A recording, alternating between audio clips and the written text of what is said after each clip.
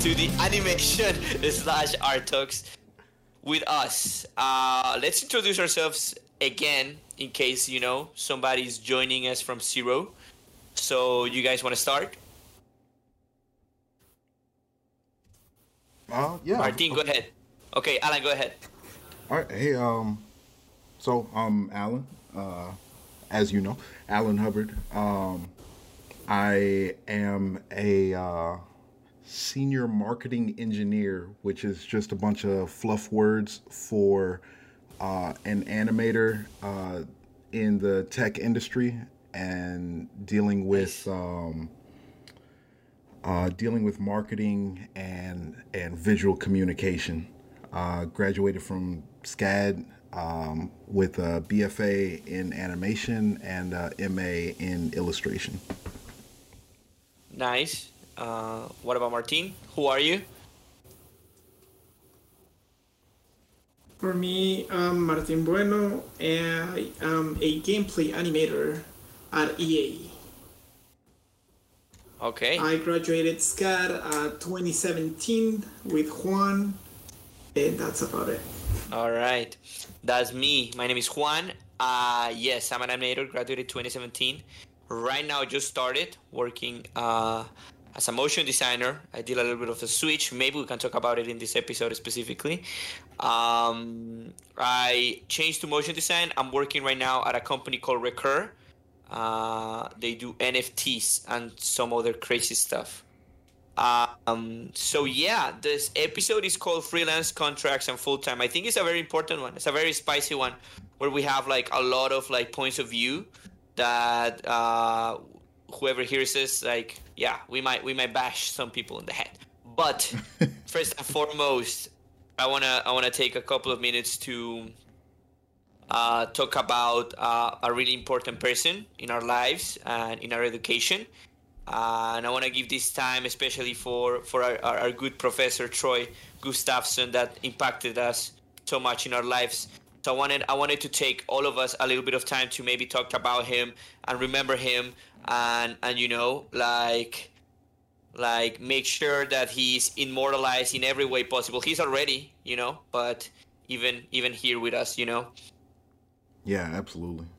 So if you guys have something to say, I know Alan. I mean, you were a big friend of him, so like, Yeah. He's man. Um, yeah, he.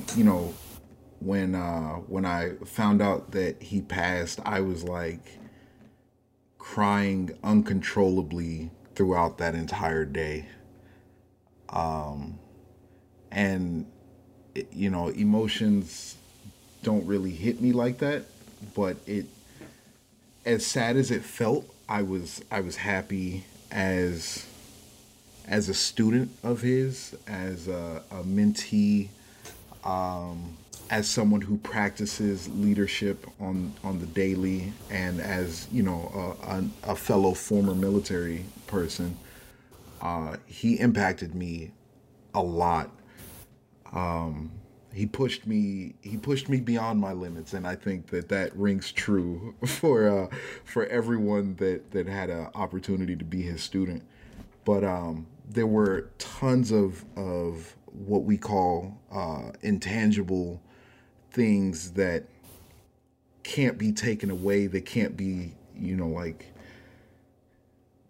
undone or written over, that he instilled, and it applies more than art. It's like he's ingrained in each person that he's touched character, and that's a big thing that I love. Consistency, dedication, dedication to craft, humility in understanding and acknowledging that you start from somewhere, and it doesn't matter to what degree that you start, but forever grow. You know what I mean? And one of the biggest things is that he was always there as you yeah, were pushing. He was always there with you in, in the heat, in the struggle. And I just think that he's one of the most amazing people I've ever had the pleasure of knowing. Yeah, definitely. I feel lucky, to be honest, to when for me it hit different. I don't know. I couldn't believe it at first. So, and I've started to accept it, and I find myself for this past week every day. I find myself going to his Facebook profile and checking out his pictures because I want to remember him. And the one thing that I felt yesterday specifically was like I felt so lucky to have been his student. I By looking at the pictures that people posted, I remember things that he used to do. So you remember, the paperwork he used to hand us. Like he would graphically design it to be like really cowboy and stuff. That was so dope. Amazing. I remember we had How much of an amazing professor you have to be to put that much work, heart, and soul into teaching students. And we all, and people who didn't have class with him, maybe listening to us, we were very lucky. Yesterday I was working on a design and I was doing some thumbnails, and I found myself, and I remember him right away. I found myself doodling like he taught me to. It's incredible. Think like he's going to have an impact in our lives forever, and I hope we can remember him for as long as we can. He was a great guy, great person, great artist, great cowboy, great everything, So props to him, whatever he is. He did amazing on his art, I think. Yeah. Yeah, like as Juan said, like I was throughout the week, I was just remembering like those little things, right, that happened at his class, and I had him as a professor on action analysis, and he was famous for like the task of the whole semester because I think we needed to do like. We needed to fill, I don't remember, it was 7 or 10 sketchbooks, full sketchbooks, just of action analysis work and figure drawing. So yeah, it was kind of insane, but like just like looking it from the other side and trying to analyze that task a little bit, he saw greatness in all of us, even though he knew none of us, right? Mm-hmm. And he wanted to push us as far and as hard as he could in order to get that greatness out of us. So just meditating into that and like those little things just hit me like a truck, and I really appreciate he doing that, and yeah, just having that vision of as a professor that I'm gonna bring the best out of my students. And as you guys like saw in his profile and all the love that he's getting, like how much impact he's had in many people's life. So yeah, I think it's great that we took this moment just to remember him, and even if people like were not able to take classes, I think that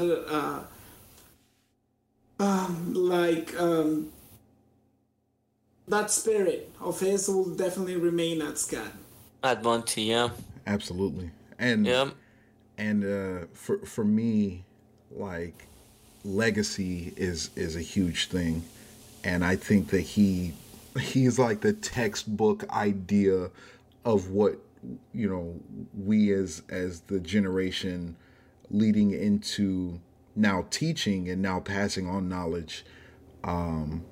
He's the example that sets the bar incredibly high. Exactly. And for me, I teach anatomy, and I always let the people that I teach know who Troy is, and I teach in his style. And I try to pull out as much as I can from the people that I teach. And I also make sure that I hold myself accountable in that if I'm going to tell someone that I'm going to teach them, I'm going to make myself available for their growth for their expansion. And as long as they have the heart and willpower to come to the table ready to learn, I too have, the strength to make sure that I'm there for them. And that's great leadership passed down from Troy. Yeah, I agree with you. So, yeah, we're gonna try to be closer to how great he was and he is and he will be always. So yeah, like I agree with you, Alan. I was gonna say exactly the same. Now we're inspired to teach whatever it is that we can to the next generation. So you guys, I know with this kind of note, hard to start, but do you guys want to start? Sure. Yeah. Alrighty. So let's lighten up a little bit. Always remember him, and of course he's gonna be forever in our lives. But let's start the show. So today we're gonna talk about freelancing, contracts, and full time, which is a subject that I think none of us talked about in school. We only hear about it slightly pieces here and there from professors talking about their own experiences, right? Oh, when I used to work here at Disney, when I used to work here at this place, oh yeah, I was a contractor, the film ended and then I was out, or yeah, I used to work in this game, I was a full-time, whatever it is. But what I found out myself, and I think many of us, is that we never truly comprehended what the importance of this subject and what people should know before entering the workforce, because it's basically our livelihoods, and these ones come with pros and cons that we should all know, right? I agree. So yeah, I think we I'm excited to start. Maybe you guys, I was thinking about going from the more freelance, I'm free contract, I'm seeing if I'm gonna date this person or not, to full-time marrying forever, hopefully, right? If you guys wanted to start with the more free ones, and I think this one, I think the perfect person to talk about this one, I think, is Alan, because I think you have a background in illustration, you have a background in drawing comics, and you do animation, illustration, you do everything, and you have freelance before. So if you wanna, tell us from your point of view, what is freelancing for you? Oh man, if we're going all the way raw, freelancing has never been a viable thing for me. There's a lot to learn, in the process, and there's a lot of experience that could be had. But coming from, before my art career, coming from a military standpoint, and then getting into my art career, there was a skewed sense of value from the client's perspective to me, and for my perspective of myself. And the reason why I say that is, say for instance, someone hires me to do a comic page. Yeah. Hold up 1 second. Before you continue your story, what would you say in your words is freelancing? Because, people here may not know. Okay. You know what I mean? Yeah, that's very good. What is freelancing? So freelancing, man, put me on the spot here, is, in my opinion, is the pursuit of temporary contractual employment, using big words here, contractual employment for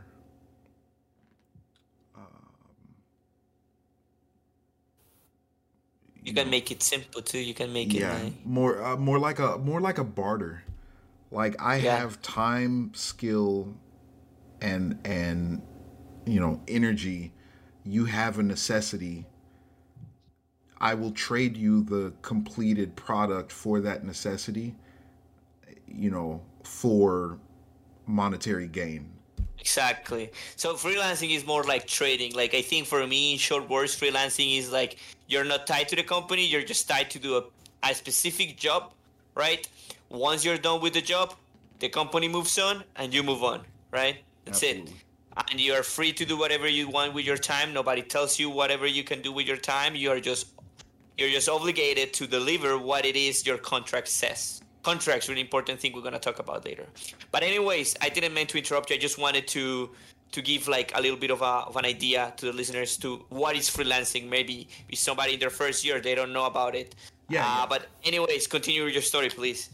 Oh, so just as an analogy, and I love analogies, but if someone contacts you and they're like, "Hey, I have this comic that I want to do, and I don't have a lot of money," already a red flag, but I don't have a lot of money, and this is how much I can pay you, and say it's we'll round it out, $100 per page, and they're like, this comic, say it's a graphic novel, it's 40 pages, like that might sound good, in terms of like, oh, that's what is it, $4,000, like that's amazing, but the amount of time and work that has to go into completing those pages is astronomical. So it's for me, and this is why I say, like, knowing my value and then the client assuming, they're not factoring in like, hey, I still have to have a life. I don't work 24 hours a day. Right. As well, this job of completing this comic page might deal with thumbnails, roughs, type Revisions. pencils, inks, revisions, colors, text. So technically you as the freelancer might be working 4 or 5 different jobs in that one project just to complete it and make the $4,000 even viable. Right. So in your perspective, with your experience, freelance hasn't been the best for you. That's you know what I mean? Correct. You have found yourself a little bit, I see. On the other hand, I have found myself freelance a little bit. I think it's not so bad for me. I've done freelance before. In a company that I ended up working with, I was a freelancer, but I think the many factors that I think play into that is how used are you to freelancing, how used are you to, how much experience do you have to talk to a client, really negotiate your terms, and really get what you want from them, right? I think it depends on the industry for sure. Maybe the comic book industry freelancing is a little bit harder as in illustration. Maybe in other industries it's a little easier, right? Yeah. But in general, what, for example, are some of the pros and the cons that you might find? For example, what would you say, Martin, are like the pros of freelancing? Basically, it's like for me, as somebody who hasn't had that many experience, everything has to do with time. For example, as I've seen you, hey, I'm gonna take a job that's gonna require me 2 weeks. Then I'm gonna take a week and a half to be with my family or my girlfriend. So you have that freedom in terms of time, right? Mm-hmm. But exactly, with that, some instability might come in terms of like economically, right, or the economic situation, So that's a con. So we have a pro that is like you can have whatever time you want, right? They say, I want this project by the end of the month, and you can take 3 weeks to do it, and the last week you can chill out. They don't have to know about it, right? So you're also free. Negotiation, right? Because, for example, depending, you have a big company telling you, hey, we need this by the end of the week. And you're like, okay, but I am raising my fare $50 an hour of plus like whatever I'm having right now. Right. But you cannot do that on a full-time job, right? So like exactly. Exactly. So, that's a good pro. You can change the term. You can state your terms, and then you can really be specific with any user cases. So I think it's good to tell a lot of the artists out there that are thinking about freelancing, this is something that what Martin said. This is something that I used to take illustration classes at SCAD, and only one professor talked about freelancing in my 4 years, and is basically set every single like a scenario that you think might happen, set it on the documents your client is gonna sign, any paperwork, right? So as Martin said, if you gotta state correctly, like, hey, if you're gonna make me work on weekends, I charge more. If I'm gonna have I'm gonna give you 4 revisions, but if you want 6, I charge more. If you want me to drop the deadline, I charge more. All of these things, right? So I think that's a good pro, like that we can have really good. It's a pro and a con, I think, because I think for many young artists, they don't know what to put in their contracts, so they leave them really open and they get screwed, right? Absolutely. They get screwed because they don't know what to do. They don't know how to talk to the client, and this is something really important that we have to be learning as artists, like learning how to talk with your clients, right? But anyways, any other maybe Alan, any pro and con on freelancing? What do you think? So as a side plug, as far as this whole freelancing thing is concerned, somebody else had just joined in. This Art of Mellow person, they're the person with the sauce as far as freelancing goes. They have a wealth of knowledge as far as that is concerned. Okay. But as far as what you were saying, as far as the rates and things like that, I think that's a great potential pro, as you know, as you put it, because you don't know what you don't know. So like as a new artist or as someone that doesn't know how to deal with contracts and things like that, you don't know that you could be leaving money on the table and working harder than what you're getting paid for.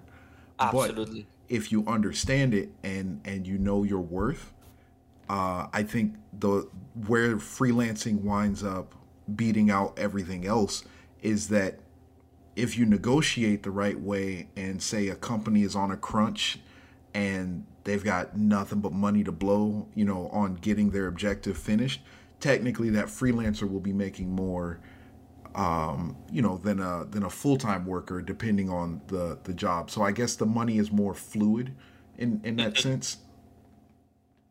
So that could be a pro.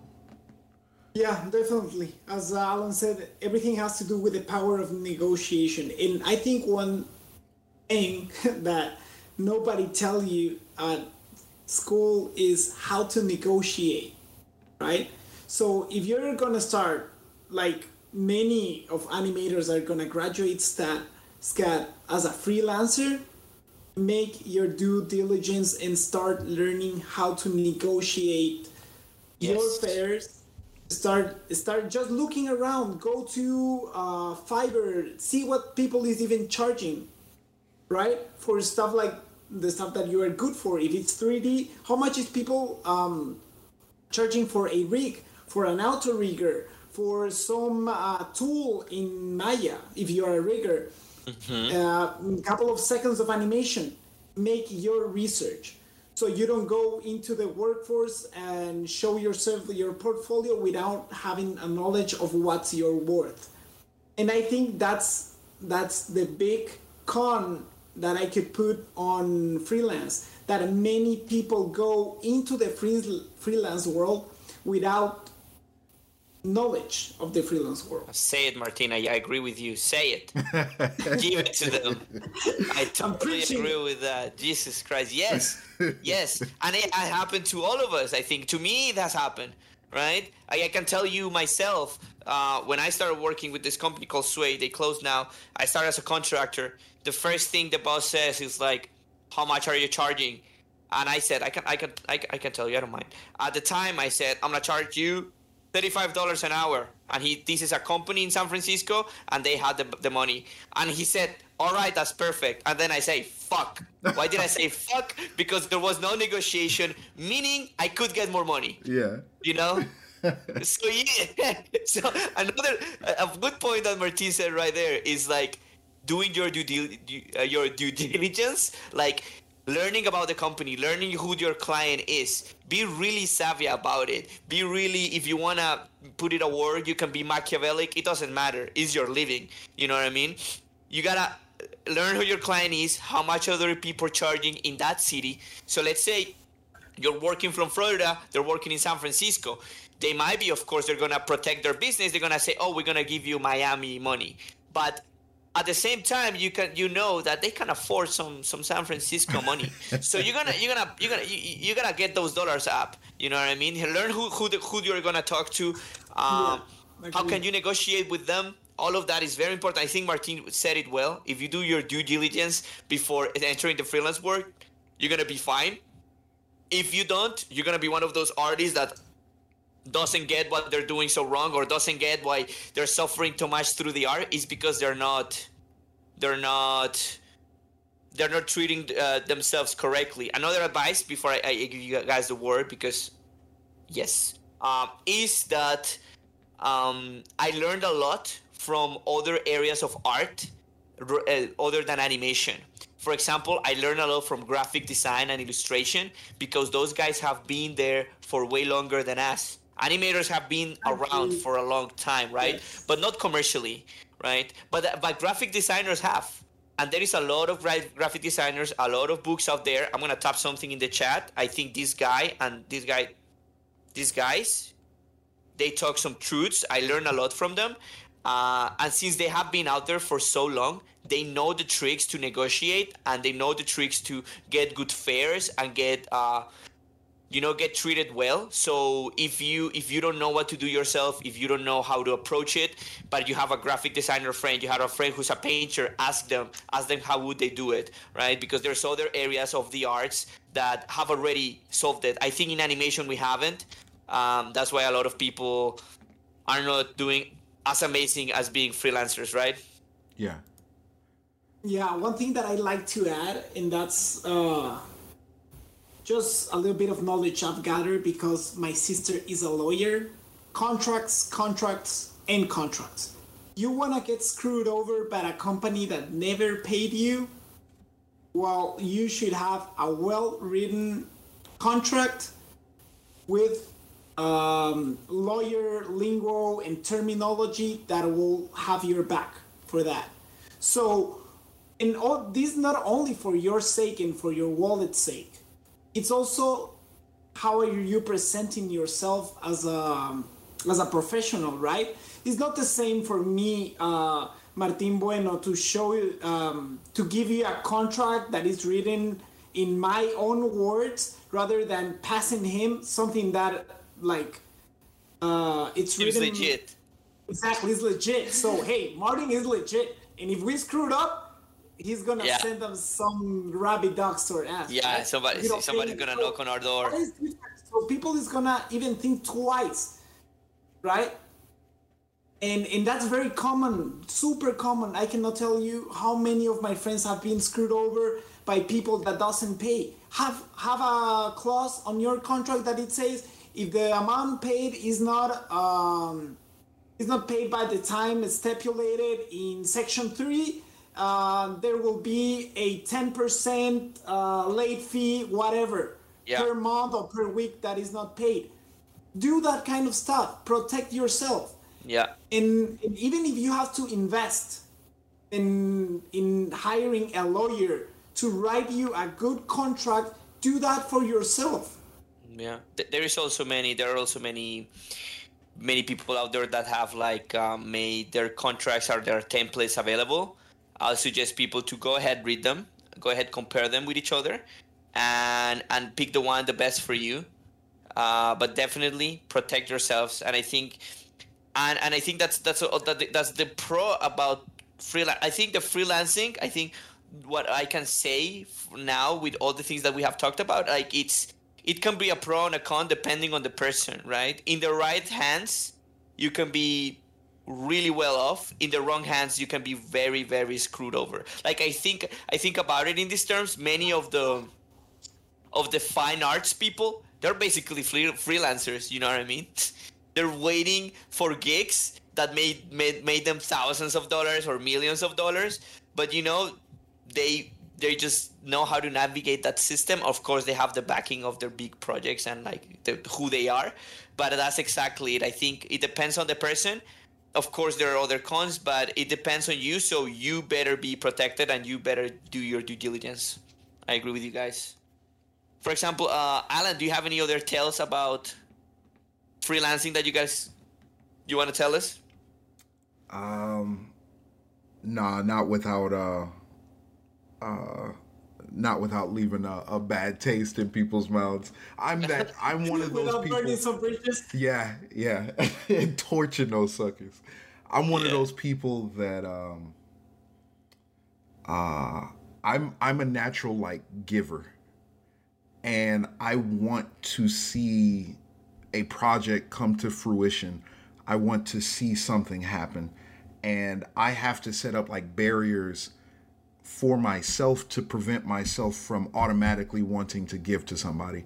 I'm a master negotiator, but when it comes to me giving something, like giving my time for someone else's like success, I find myself doing that far easier than holding my ground and expressing like my worth and this, that, and the other. And it's gotten me in trouble financially more often than not.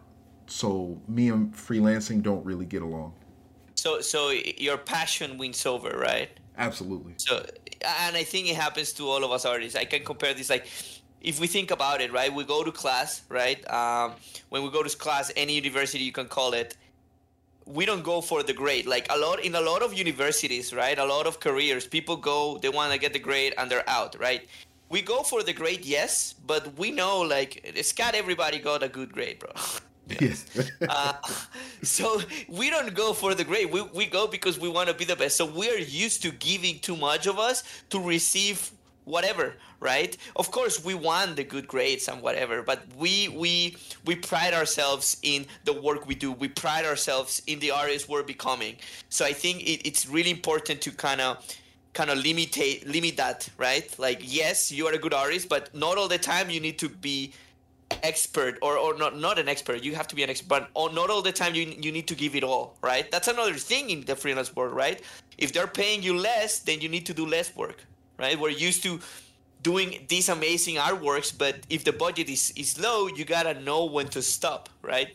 That logo that you're gonna make and it's gonna be like worth $5,000, but they're paying you $100, then you better make 2 lines, my guy, because and you need to stop yourself, I think, right? I agree, and I'm gonna like talk a little bit of that whenever we go to the full time and all, like because some stories I got some for some friends. But yeah, Alan, people in the chat want to know the hard realities of the freelance work, man. Man. Tell them the nasty stories. You know, Mohsen or however you say your name, Mohsen once said, man, and this person came to the chat, so I think they deserve something.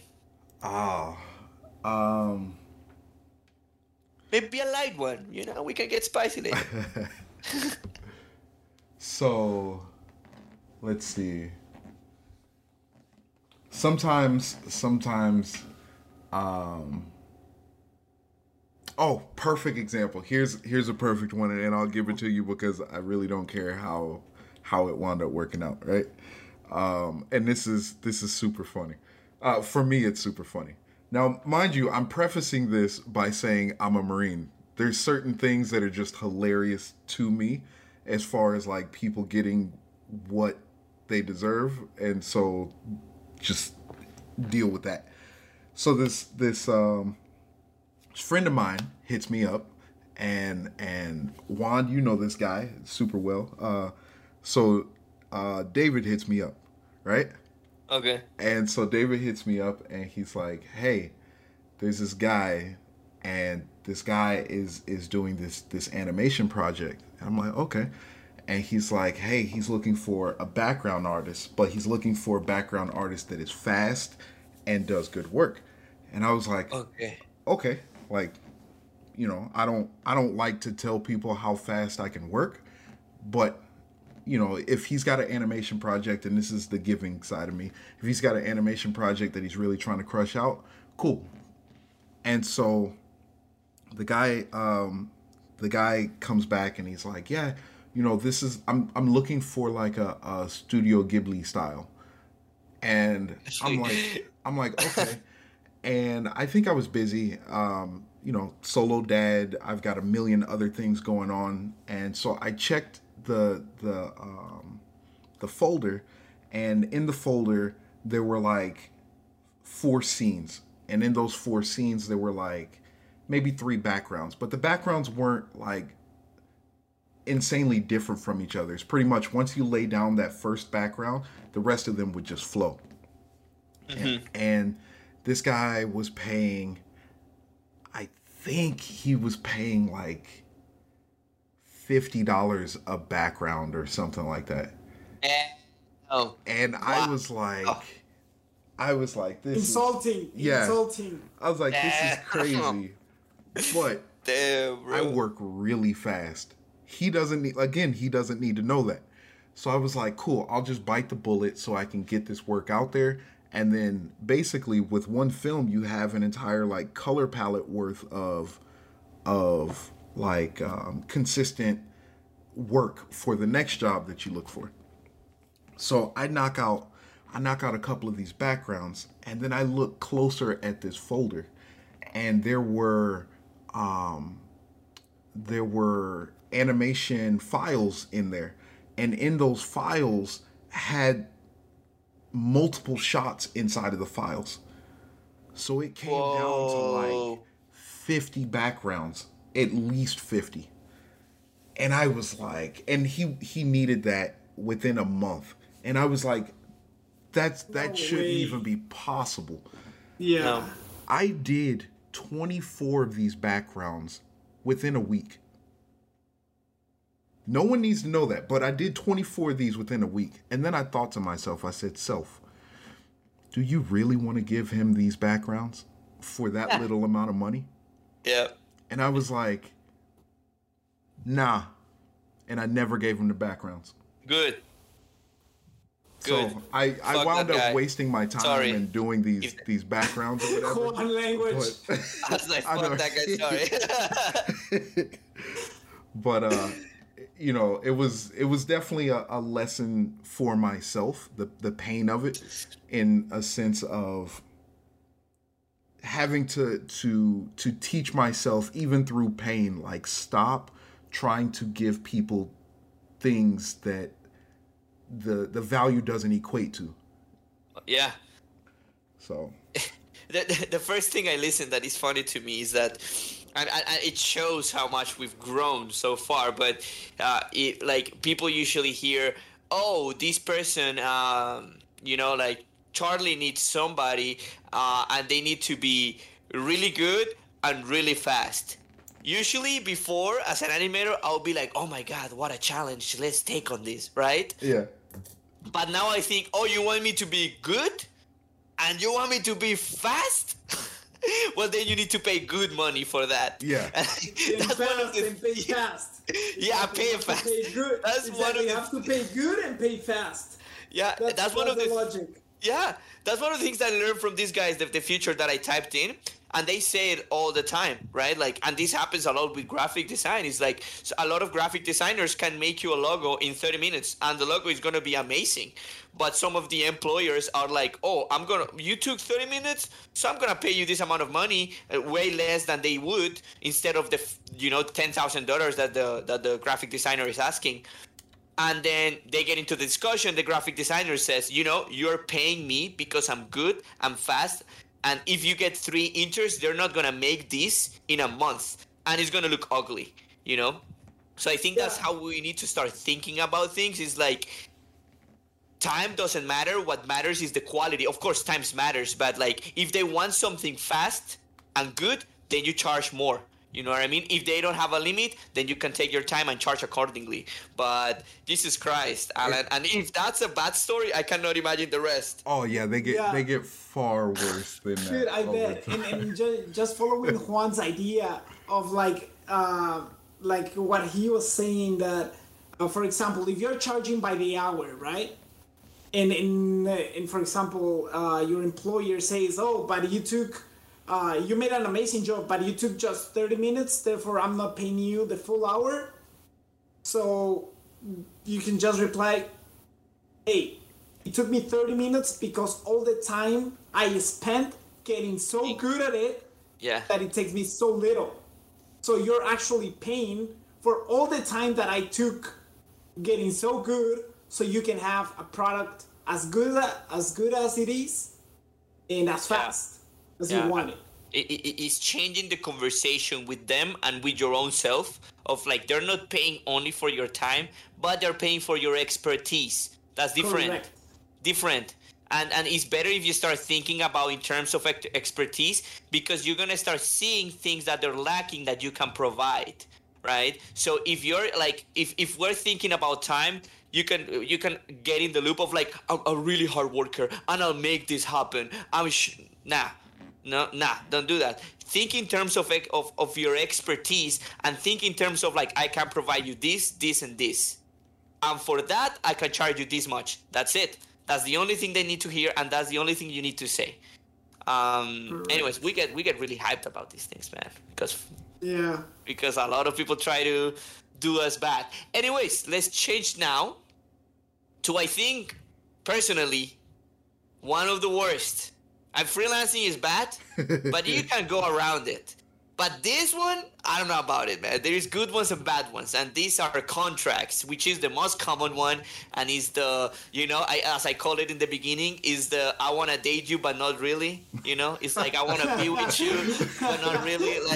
Like I want what you got, but like for a limited time. If you see it like that, you put it in the best way possible.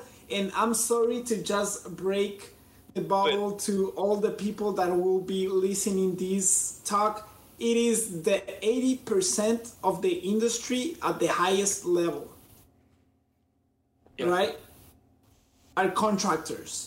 Which means they will give you I think the longest it will be a year, maybe a year and a half. And then they will discuss, in quotes, the discussion if they will hire you full time.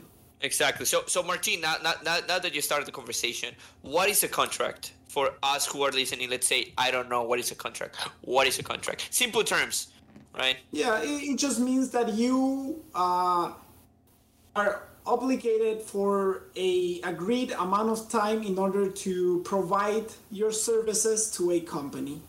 Mm-hmm. So in a contract, usually, you do not have the ability, like in freelance, to work multiple projects at a time, right? Correct. For this contract, you need to be hired for this specific person, call it X company, and you need to be there till they want you to be there. After that, we're done, we're finished. Oh, it was very nice to see you in the office. We'll miss you. Goodbye, right? Kind of like that. Plus, you also do not get any of the benefits of the full-time employee, right? Which we will talk later, like any I will say like insurance and stuff like that. Yeah, we'll talk later. Healthcare, all of that. So contracts, and I think the three of us have been under contracts to a certain extent. So we all have like the good and bad stories. I think in contracts in general, there is much of a bad story. There are bad stories, but it's much more the feeling of everything could be better. It's like. And like I will say, like there's not much of a bad story, but it's just the true story of the contractor will be: I finished my contract, they never called me back. Yeah. They never hired me afterwards, or they offered me a second contract after a waiting period, because that might be some policies from companies. They cannot offer you a contract immediately after your contract. Yeah.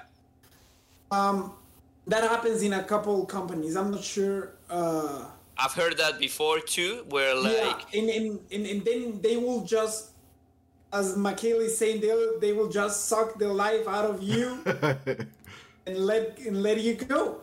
Yeah. Exactly. So I think it's the worst out of them, dude. Like I'd rather I'd rather have the one night stand or the wife. Like the freelance is the one night stand. We get it by you know, and the wifey, rather than the contract, which is Yeah, like the they contract just is it's complicated relationship. yeah. It can be really good or really complicated depending on them. Although a good pro that I must say though, and of course, like please, students that do not freak out or feel bad or whatever. Um, well, as Martin said, we all have to get on contracts eventually, right? Because the whole industry is full of contracts. So don't be so afraid of it, but you must go through it. And one of the pros that I that segue into this is that is the gateway to many of the big companies, right? Agree. Many companies with the junior people, especially, you'll have to prove yourself through a contract before getting like a really good full-time job, right? So But like I just want to like to tell them how it is because it's not only one. There's people that have been through 6 different contracts in major companies and they still haven't gotten their full time. So that's the other day I was talking with my dad about this and he was like, yeah, but actually even though nobody told you, this is what you signed whenever you say I want to be in the animation games industry, right? It's part of it. Unfortunately, that's the way it's being handled, right? So sometimes it can be, and you can be super, super lucky and get one contract, maybe an extension, and then you're full-time, then you're set. Yep. Maybe, but I've heard of cases of people going 5, 6 different contracts, which not only means like going from one job to another, but also maybe even relocating because studios are all over the place. So I got one contract in LA, next contract, I don't know, in Georgia, and so on. So just be mindful of that, right? Like one of the things that's one of the things that can happen to you. Yeah, one of the things, like, and I see Michaela is a very good friend of ours. We can see, even with me for a season, that you get these amazing opportunities, right? Oh, I had a contract with this company. Oh, I had a contract with Blizzard. Oh, I had a contract with this, whatever. But every time you have to move somewhere else. I hope this changes thanks to the remote work. I hope. But every time you move, you have to spend money to move.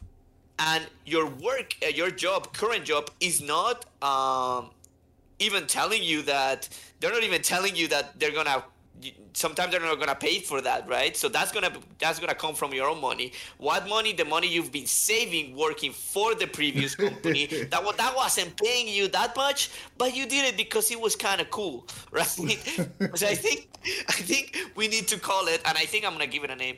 Is the like I think contracts are the route to the route like the pathway to the full time, right? A lot of us have to go through it, and we all suffer through it, but eventually we will get to that full time because I feel with most of the people that I know of, they have on my side there's like 3 or 4 or 5 contracts they need to go through until they get like a good opportunity. So for example, and just a little one thing to add for my international people that will be listening to this. Important. You do not qualify for a contract. Be mindful of that whenever Thank you for bringing that up, Martin. Yeah. Yes, you have to. You cannot be under contract. You need to be a full time. So a company needs to be sponsoring you, especially. Correct. So why? And I want to discuss this because I think it's very important to me, and I think it's very important to understand why this contract world, right? Why? Because from like a lot of animators, even from our professors, we saw they had contracts per movie, contracts per game, contracts per project, contracts for this, for what. So I want to ask something to Alan, for example. Alan, you are good with like understanding companies, understanding structure. Why do you think this industry is full of contracts, right? I mean, that could get into like a philosophical conversation about the worth of an artist, but important too. Yeah, I think number one that there's this blanket acknowledgement or blanket trained idea that artists are not meant to be valued to a certain extent. So like there's this realm of suffering that artists have to exist in. But so beyond that blanket idea, I feel like logistically companies are pinching as hard as they can, because say for instance the a film runs for 9 months. And I'm just throwing 9 months out there as a random number. The storyboard artists are only necessary for the most part for a certain amount of time. The correct pre-production, right? Yeah. So like, you have your pre-production crew, you have your production crew, you have your post-production crew. Everybody has a realm in which they exist in. And if you were to hire them full time, there would be a lot of money spent on a lot of lull period for these different realms of expertise. So a way to get around that is to hire out contracts of people, because things work in waves. Production isn't always on. There's so many different factors that cut in between time and slow down the flow or speed up the flow, that it would be best to drop in what you need when you need it for as long as you need it, and have the legal right to pull out whenever you deem fit, versus if it's a full-time worker, you're dealing with severance pay and compensation, on early termination and all sorts of different things that could cost more than actually hiring the person in the first place. Yeah. So Mohsen is putting it like it's a way for companies to keep costs down and production high, and artists globally are willing to accept it in the global scale. That's totally right, and I wanted to get onto that because I think you're right, Alan. If I had a company, of course, I would do something similar of like in waves, right? It makes sense. Yeah. But I do think the evolution of the industry and the evolution of this concept has led to people taking advantage of this idea and then taking advantage of artists through this idea. Yeah. Right? Because they're so short and they're so fast, and people become so replaceable that you can essentially just look down at them. You know what I mean? Yeah.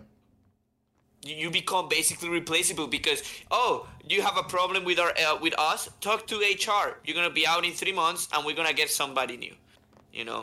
They don't mind you, and they don't mind training somebody new, and they don't mind just replacing you like that. So yeah, that's a bad thing about contracts. That's the truth. Yeah. Any experience you have with contracts? We don't have to name companies or people. Any weird experience that you have had? No, actually, the last contract that I had was for 9 years in the Marine Corps. Okay. That's one hell of a contract. I know, right? This is the longest contract that I've ever had to deal with. But luckily, Who signed at the bottom, Uncle Sam? Yeah. I can talk about one. I can talk about one experience for me that really showed me kind of the how the company was looking at me, right? I was working at this company. I've been there for a couple of months. Everything was going well. I was bringing value to the table, right? it was time for me to kind of leave, and everybody in my team was like, "Oh, we need to stay with this guy. We need to stay with this guy." I was like, "Okay, then do something about it, please." When you're a contractor, you're scared of your life, about to move from an expensive city to another one. Of course, you're like holding on to your team and being like, "Guys, we need each other, man."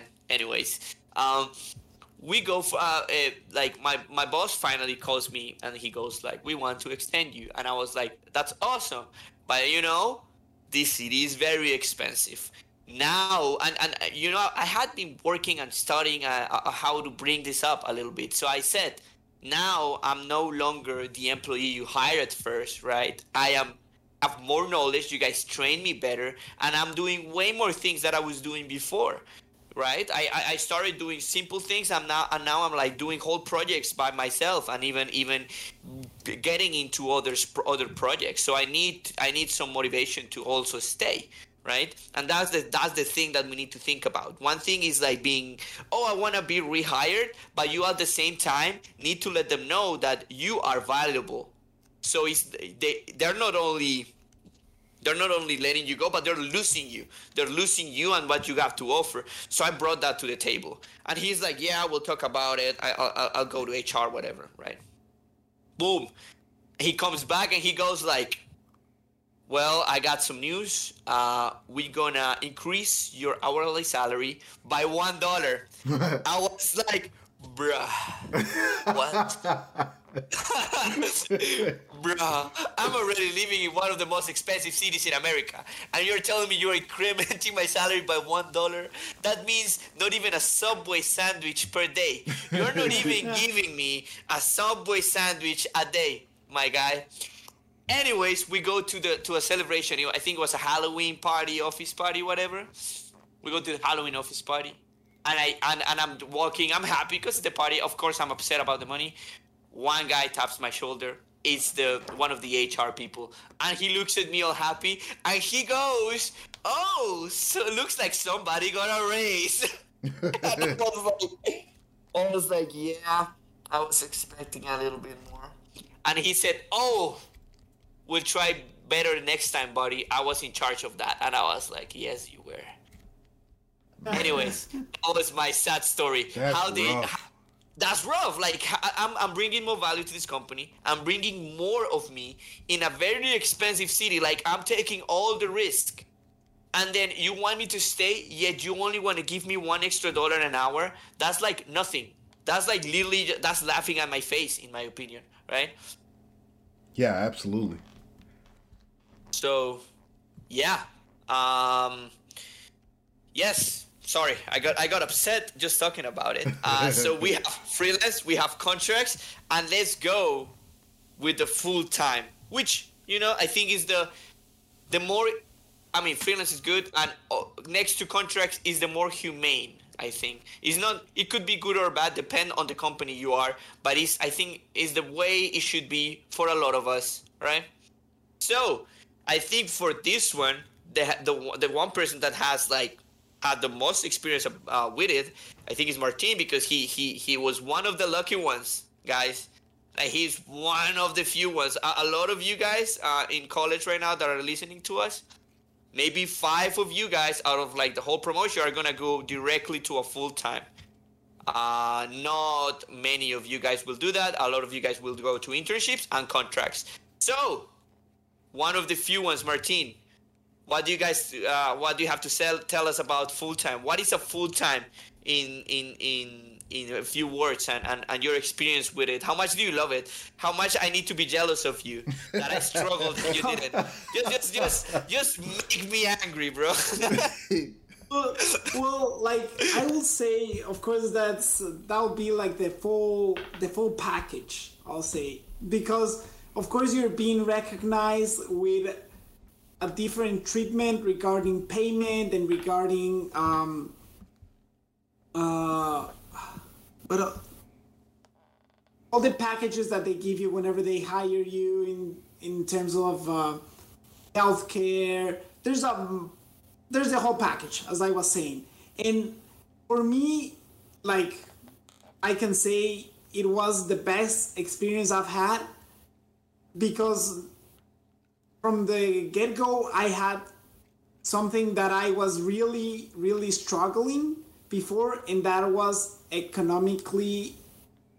economically stable. And that's what I think will be the best selling point for just going into a full-time. You don't have to worry about like, hey, my contract is finishing in 2 months. I have to get my demo reel back. You just have to keep working and do your best and start going up the ladder, in which will be a whole different conversation for another day.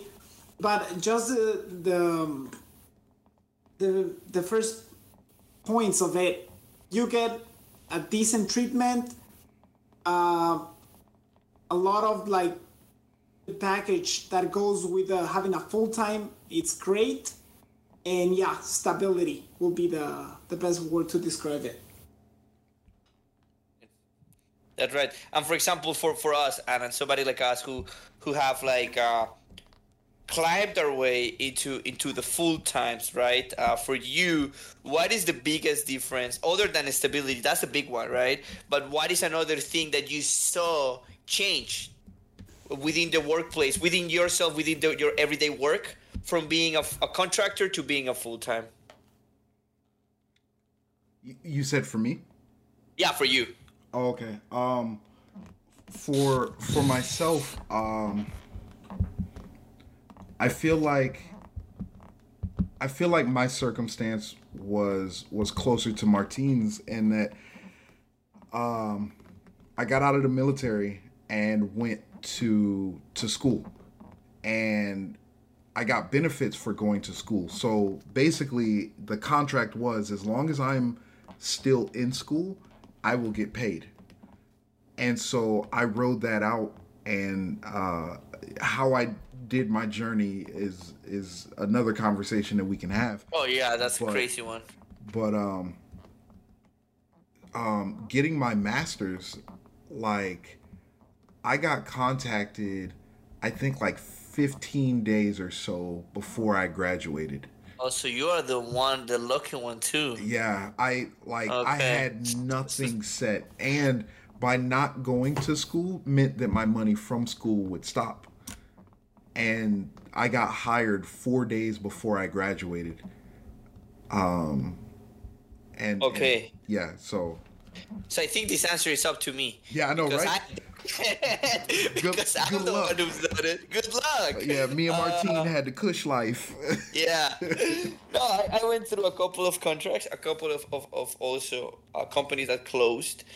And I think the biggest difference for me is that it's not only the stability of your money, but you're mentally more stable. You're not worrying about the next thing, right? That's one of the things that we don't see, and I want the students to know, right? Some of your seniors and juniors, I know that you have times whenever you're working in your day that you're thinking, where am I gonna go after this? What is the job? Who's gonna hire me? Who's gonna value me for who I am? Whatever. Those are conversations we all have when a change is coming, right? Once you get into that full-time position, you have that, that relief for a long time, until like eventually you want to change to places or whatever.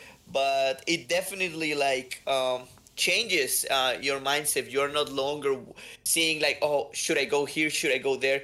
You're no longer interviewing all the time, right? You don't have to keep up with all your work, and you're having your portfolio 100% ready, because tomorrow is going to be the day that I'm going to go to another company and it's going to be awesome. And no, you are chill. You are already good. You're part of a company, right? You become part of a company. That's something, right? When you are contracted by a company, that's one thing.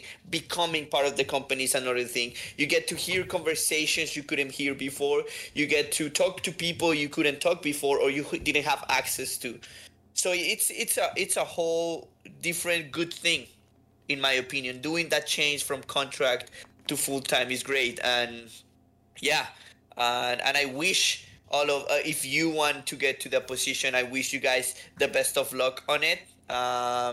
because it can be hard sometimes, and you can see I see a lot of our peers still struggling with getting to that comfortable position. I see them moving all the time, being wishy-washy with the projects and stuff. But yeah, I think that's my answer. Like it's a whole calmer way. And another thing that I want to get to too, it looks so much different on your cover letter, right? Cover letter or resume? Resume, sorry. It looks so different in your resume. Being a contractor and then being a full-time. Don't you guys think it looks different, feels different?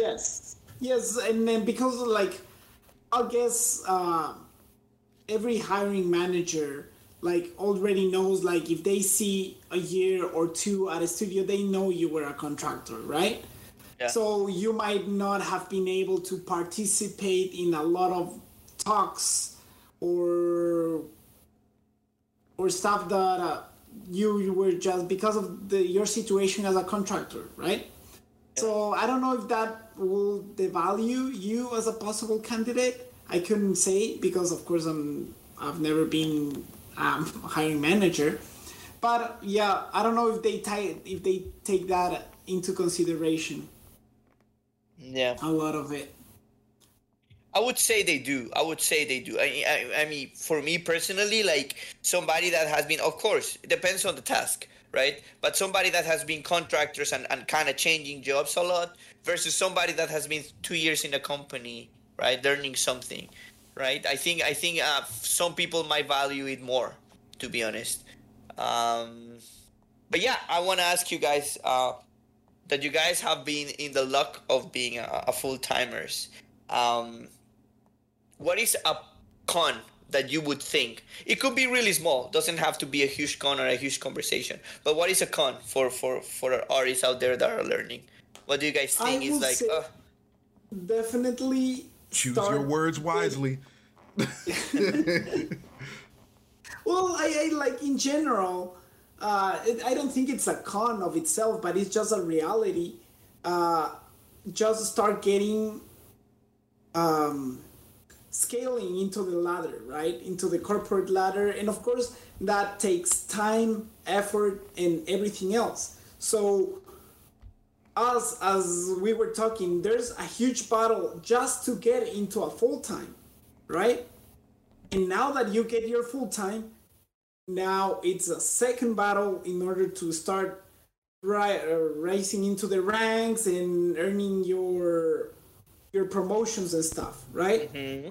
So I don't think that can be a con at all. Or a con might be, for example, they already hired you as a full-time. There comes somebody else for your same position maybe, and they negotiated better than you did when you came. Therefore, you guys have the same level, but he's getting paid more, right? Mm-hmm. Because at that time, you didn't have those negotiation skills that you have now. So, yeah, I think so. I think there is an economic argument to make there. I think when you get into a full-time, you've been there long enough, what companies tend to do is that they do not tend to increase your salary to the market value, right? If you are an animator and you've been an animator for, let's say, 3 years in this position, right? They might not be increasing your salary at market value. So as you said, Martin, an animator that comes into the company, maybe into even a lower position than you, may have your same salary because the market is telling the company this is what the animator is worth now. And you are a little bit screwed, right? Yeah. So I think Juan made it. Yeah. Yeah, I think what something good to learn, and this is something we're gonna discuss later onto corporate ladders and stuff. But it's something that I want to leave you guys with, and this is something that we have talked the three of us about. We do it all the time. Is the best way to change positions and make more money is going to another company. You're not gonna get like the best deal within your own company unless you have enough leverage. If you don't have enough leverage, if you're not like that important, or if you are not that pivotal to the process, you are not gonna get it. I remember one friend telling us we need to keep this like super anonymous. Is one friend in a big company. He was telling us about this guy. This guy was, I think, a computer scientist or something like that.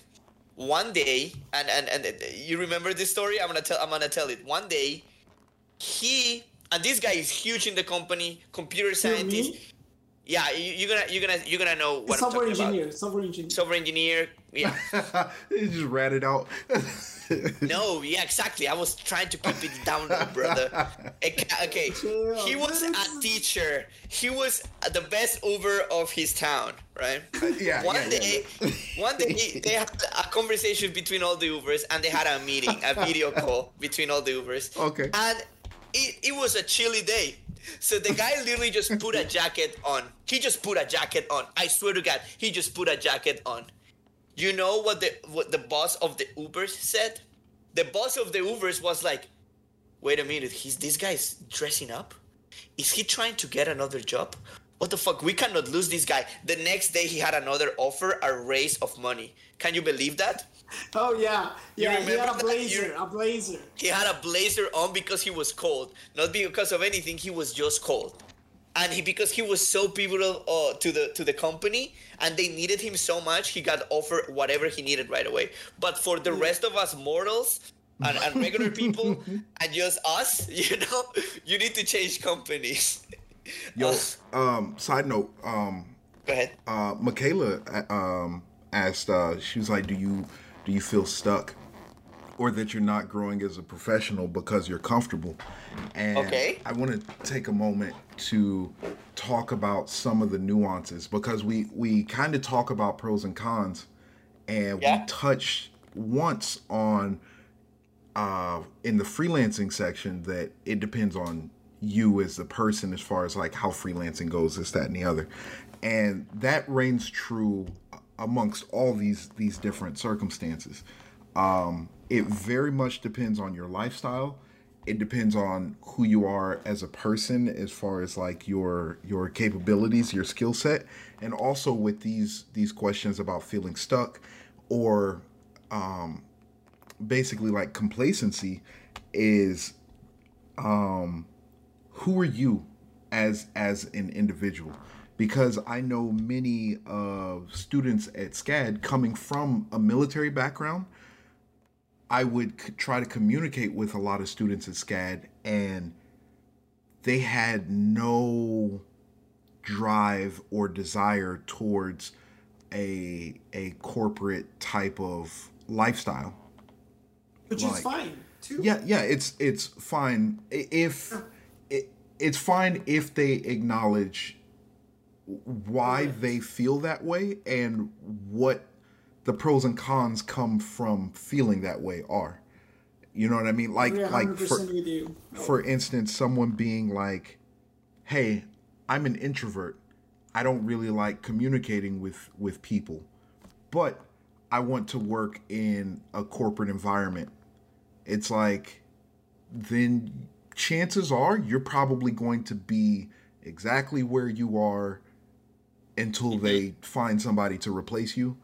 Or, like so there's cons of saying that you are like an absolute this and then not wanting to get out of that. So as far as I feel, do I feel stuck? Absolutely not. And Juan touched it. Like, we talk all the time about how to grow, how to expand, how to make the best of our life, both, personally, both, in career. And what does that mean? Does that mean growth within the company? How to play chess and make moves within the company?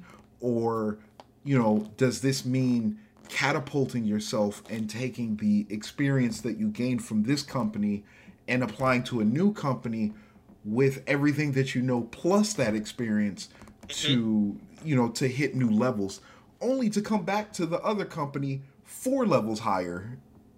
You know what I mean? You're right.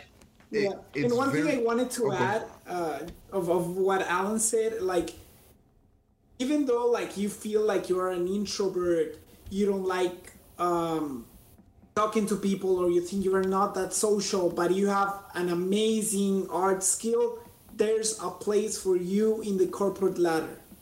Like, let me tell you, like I have I know coworkers that are super shy and they do amazing work.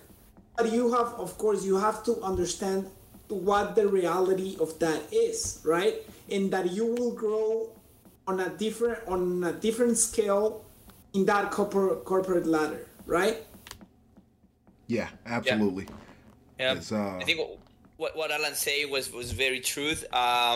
It depends on you. It depends on what you want, right? I think I can say, of course, keeping it anonymous. In a previous company that I was to, I saw people that have been there for 15 plus years or something, and they didn't outgrow their position. They were complacent. Why? Because I do agree with Michaela, to some sense, being in a full-time can make you complacent. You're doing the same job. Maybe this job is not requiring you to like learn new things that much. You know what I mean? But it depends on what your goals are. If your goals are to stay there and chill in life, yeah, you're more than welcome to. I would Yeah. not judge you, because that's you being happy, and if you're happy, that's good for you. But if you have other goals in life, even though the full time might feel repetitive and might feel you're doing the same, depends on, of course, on the position. As long as you have plans for the future, you know that that's only a step. So in your mind, you are not gonna be complacent. You know, you wanna outgrow that eventually. I think that would be my answer. Yeah, it's definitely definitely based on you. There's a lot of factors, of course, that exist outside of you, but you absolutely have to control what you can control, as well as acknowledge what you do or do not do. And the like, if you are not innovative, and heaven forbid, like, say, in a creative space, if you're not creative with yourself, in trying to pursue something, like, say, something greater, for whether it be for monetary reasons or career reasons or whatever the case is, you also, in that, you also don't necessarily have the right to be upset about not growing or not getting the pay raise and things like that. So it's like you can guide your way however you want within the space, but you also have to acknowledge the after action of your initial action, or lack thereof. Yeah. Yeah, I think it's up to the person, to be Yeah. honest. But that's a good point. That's a good con that we can find in a full time position. You might not grow within the company as fast as you would want, or you might get stuck there. But there is also the factor of you. What is that you are doing towards growing, and it's also important to also look at your leadership. Are your leaders willing to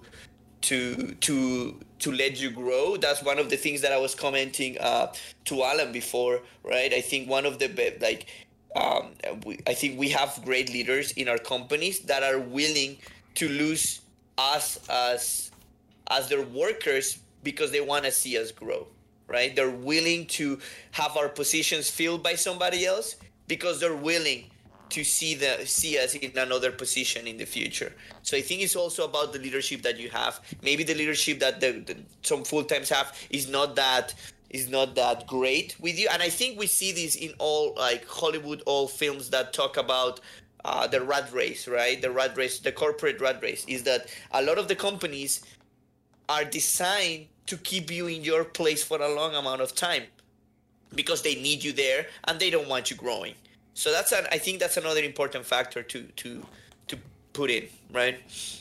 Absolutely. Yeah, I would even say that the more the older the company, the more are they gonna have these types of environments where they don't want to see you grow, depending on the industry, right?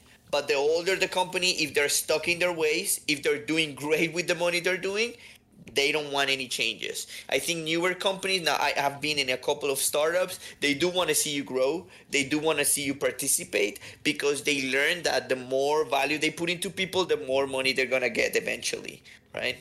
Yeah. They see you as an investment, whereas the other ones see you as a resource, And I think. and I like that you say they see you as this. They see this. And what I would like to express to everyone listening is that, like, how do you see yourself, and where do you see yourself? And one of the big questions one of my mentors asks me is, where do you see yourself in 1 year, and where do you see yourself in 5 years, and what are you doing to get to those places? So when you're in these corporate realms, whether it's some crusty bank somewhere that's been around since 1722, or whether it's a startup, it's cool. Those chess pieces of what they think are going to be valuable to you in how you move, but what do you see for yourself, and how can you innovate and create a realm in which you grow within the parameters that are presented to you? If you take that and you look at your career from a long-term perspective, there's nothing really that is holding you back from growth or from making more money or expanding yourself. It's just it's ingenuity and resourcefulness, and acknowledgement of self. Yeah. I totally agree with you. I was gonna say that and say to the people that are listening to us, I think I can say this confidently. That's one of the reasons not the big reason, not the main reason, but one of the reasons why I came into a little bit more of an interest into the motion design field, now that I'm more of a motion designer myself, was that the conversation that we're having today, us contracts, freelance, and full time. I realized that in this type of field, like motion design, graphic design, and stuff, there is more freelancing and full times. There is contracts too, but there is more variation, and then you can pick and choose way better. There is more demand for positions that enable you to do that. So that's why I kind of make the switch. The difference is not that great, but what's great enough for me to go like, I love this enough, and the opportunities are here, that I did it. So I am one of the examples of somebody who could not take contracts anymore. And I you can call me a quitter. I quit, baby. I don't care. I quit, and I'll do it again. But some people don't, right? And there is no shame in anything like that. Some of us go into our careers with different perspectives. Some of you guys want to get into Disney. Good luck to you. You're going to need a lot of hard work. You're going to need to eat a lot of these things that we have talked about today, but you'll get it. I know you'll get it, and we trust you as long as you do, like, as long as you grow as an artist and grow as a person. I think that's one of the things that Alan talks so much about, is growing as a person. You'll get there. So best of luck to you. Yeah. So, yeah. Yeah, same. My final words exactly were around the same thoughts that Juan had. Yeah, just be knowledgeable of where you want to be, and also be mindful of all these things that we have talked about. And if your dream is to be an animator at Disney, you'll get there. You'll get there. Your defiance will get you there. But be sure that you'll have to step on some of the things that we talked about, whether it is contracts on different places, corporate ladders, and stuff like that. So just be sure of who you are and what you want, and you'll get wherever you want to go. And something that Martin said, and I think I want to say it again, is do your research. I think that's something that a lot of freelancers, for me at a time, that we did not. And I was talking to a friend. He's in architecture, and he was going into a freelance job, and he told me, how do I do this? What is a contract? How do I do this? How do I do that? I had to explain it to him from an animator's point of view, from the things that I've learned. Like, I recommend you again, check The Future. There are amazing people who give you amazing advice. Start like to follow these people, follow these art leaders that are teaching people how to make freelancers, how to make money in the art world, because you need to do your due diligence. You need to learn this art of like selling yourself and living in this world, not only as an artist, but as selling yourself. You're selling your art, right? So I think practice that, talk to your friends, share information, have these conversations that we're having. The three of us have this conversation on the like every 2-3 days. You know what I mean? You need to have these conversations with your peers, right? If you go to internship this upcoming fall or whenever it is, keep those conversations in mind. Tell your peers how it went. Listen to them telling you what you should do or shouldn't do. You know, you have to keep learning these things. Never be shy of it. If you're willing to tell somebody their animation is looking a little bit weird, you can also tell them you need to improve your interviewing skills. That's another thing that we need to talk about in this program, interviewing. Very important one. But yeah, do your due diligence, value yourself a lot. Yes. Do we have anything else that comes into mind about these three subjects before we answer some questions if people have them? I think that's it for me. What about you, Alan? Do you have any other thoughts? Freelancing, contracts, full-time, self, anything that it might come to mind? No, because I know I could go off on a rant. So I'm gonna bite it on this one. I think we answered a lot. I think on the future, I would like to. Let me see. Oh, he just laughed. On the future, I'd like to get a little bit. If people see this as a good thing, we can get a little bit more in depth with each one. I think I like to get in depth specifically with freelance, and for that, I would like to invite a freelancer eventually that can tell us about this way more than we know of. But yeah, now following this up, do you guys have any question, any comments, something that we want to comment on, anything related to the topic or whatever it is that you guys may want to talk to us about? You can just stay quiet or say no. And yes, what do you guys think? Any questions, anything? I need the sound. What did I say the last time? The Jeopardy sound? Yeah, but I need a soundboard to put the little dum dum dum. Elevator music. The elevator music. Okay, we have somebody typing. I bet it's gonna be like last time where Maxi said, "Have a good one, bye." Yeah, I know, right? Yeah, I think that's it. I'm gonna give you 10 seconds to type your question. If not, I think we're good. Michaela's frantically typing. Good luck, guys. She misspelled half her. Oh, dude! Please, can we end every single time we talk about this? We'd have a good one. Bye. Yeah. Have a good one. Bye. Just so abrupt. Yeah. Yeah, just abrupt. Cool. Anyways, for all of you guys listening to us at your place right now, and for the ones who are going to listen to us in our beautiful podcast form, thank you so much for being here. Join the Discord channel. There we can answer more your questions in depth. There you can tell us what is good about the show, what is bad about the show, you like us or not. This guy talks weird. This guy doesn't talk enough. Whatever it is, let us know. We might not improve it because this is our space, not yours. But we will be glad to listen to your observations. And thank you so much for joining us today. Anything else to say, guys? Nah, man. That was good. That was good, right? Yeah. That was really good. Good outro, Juan. Good outro. Where is the boys channel? The boys channel, what do you mean? Like a chat channel. See, look, we got a voice. Hold on, let's go. Hold on. Oh, we don't have a voice channel here. Oh, we don't. I can create one, but But we're gonna say so fast before we say this because later I have to cut this. We're gonna say, okay, bye. Boom! I cut it right there.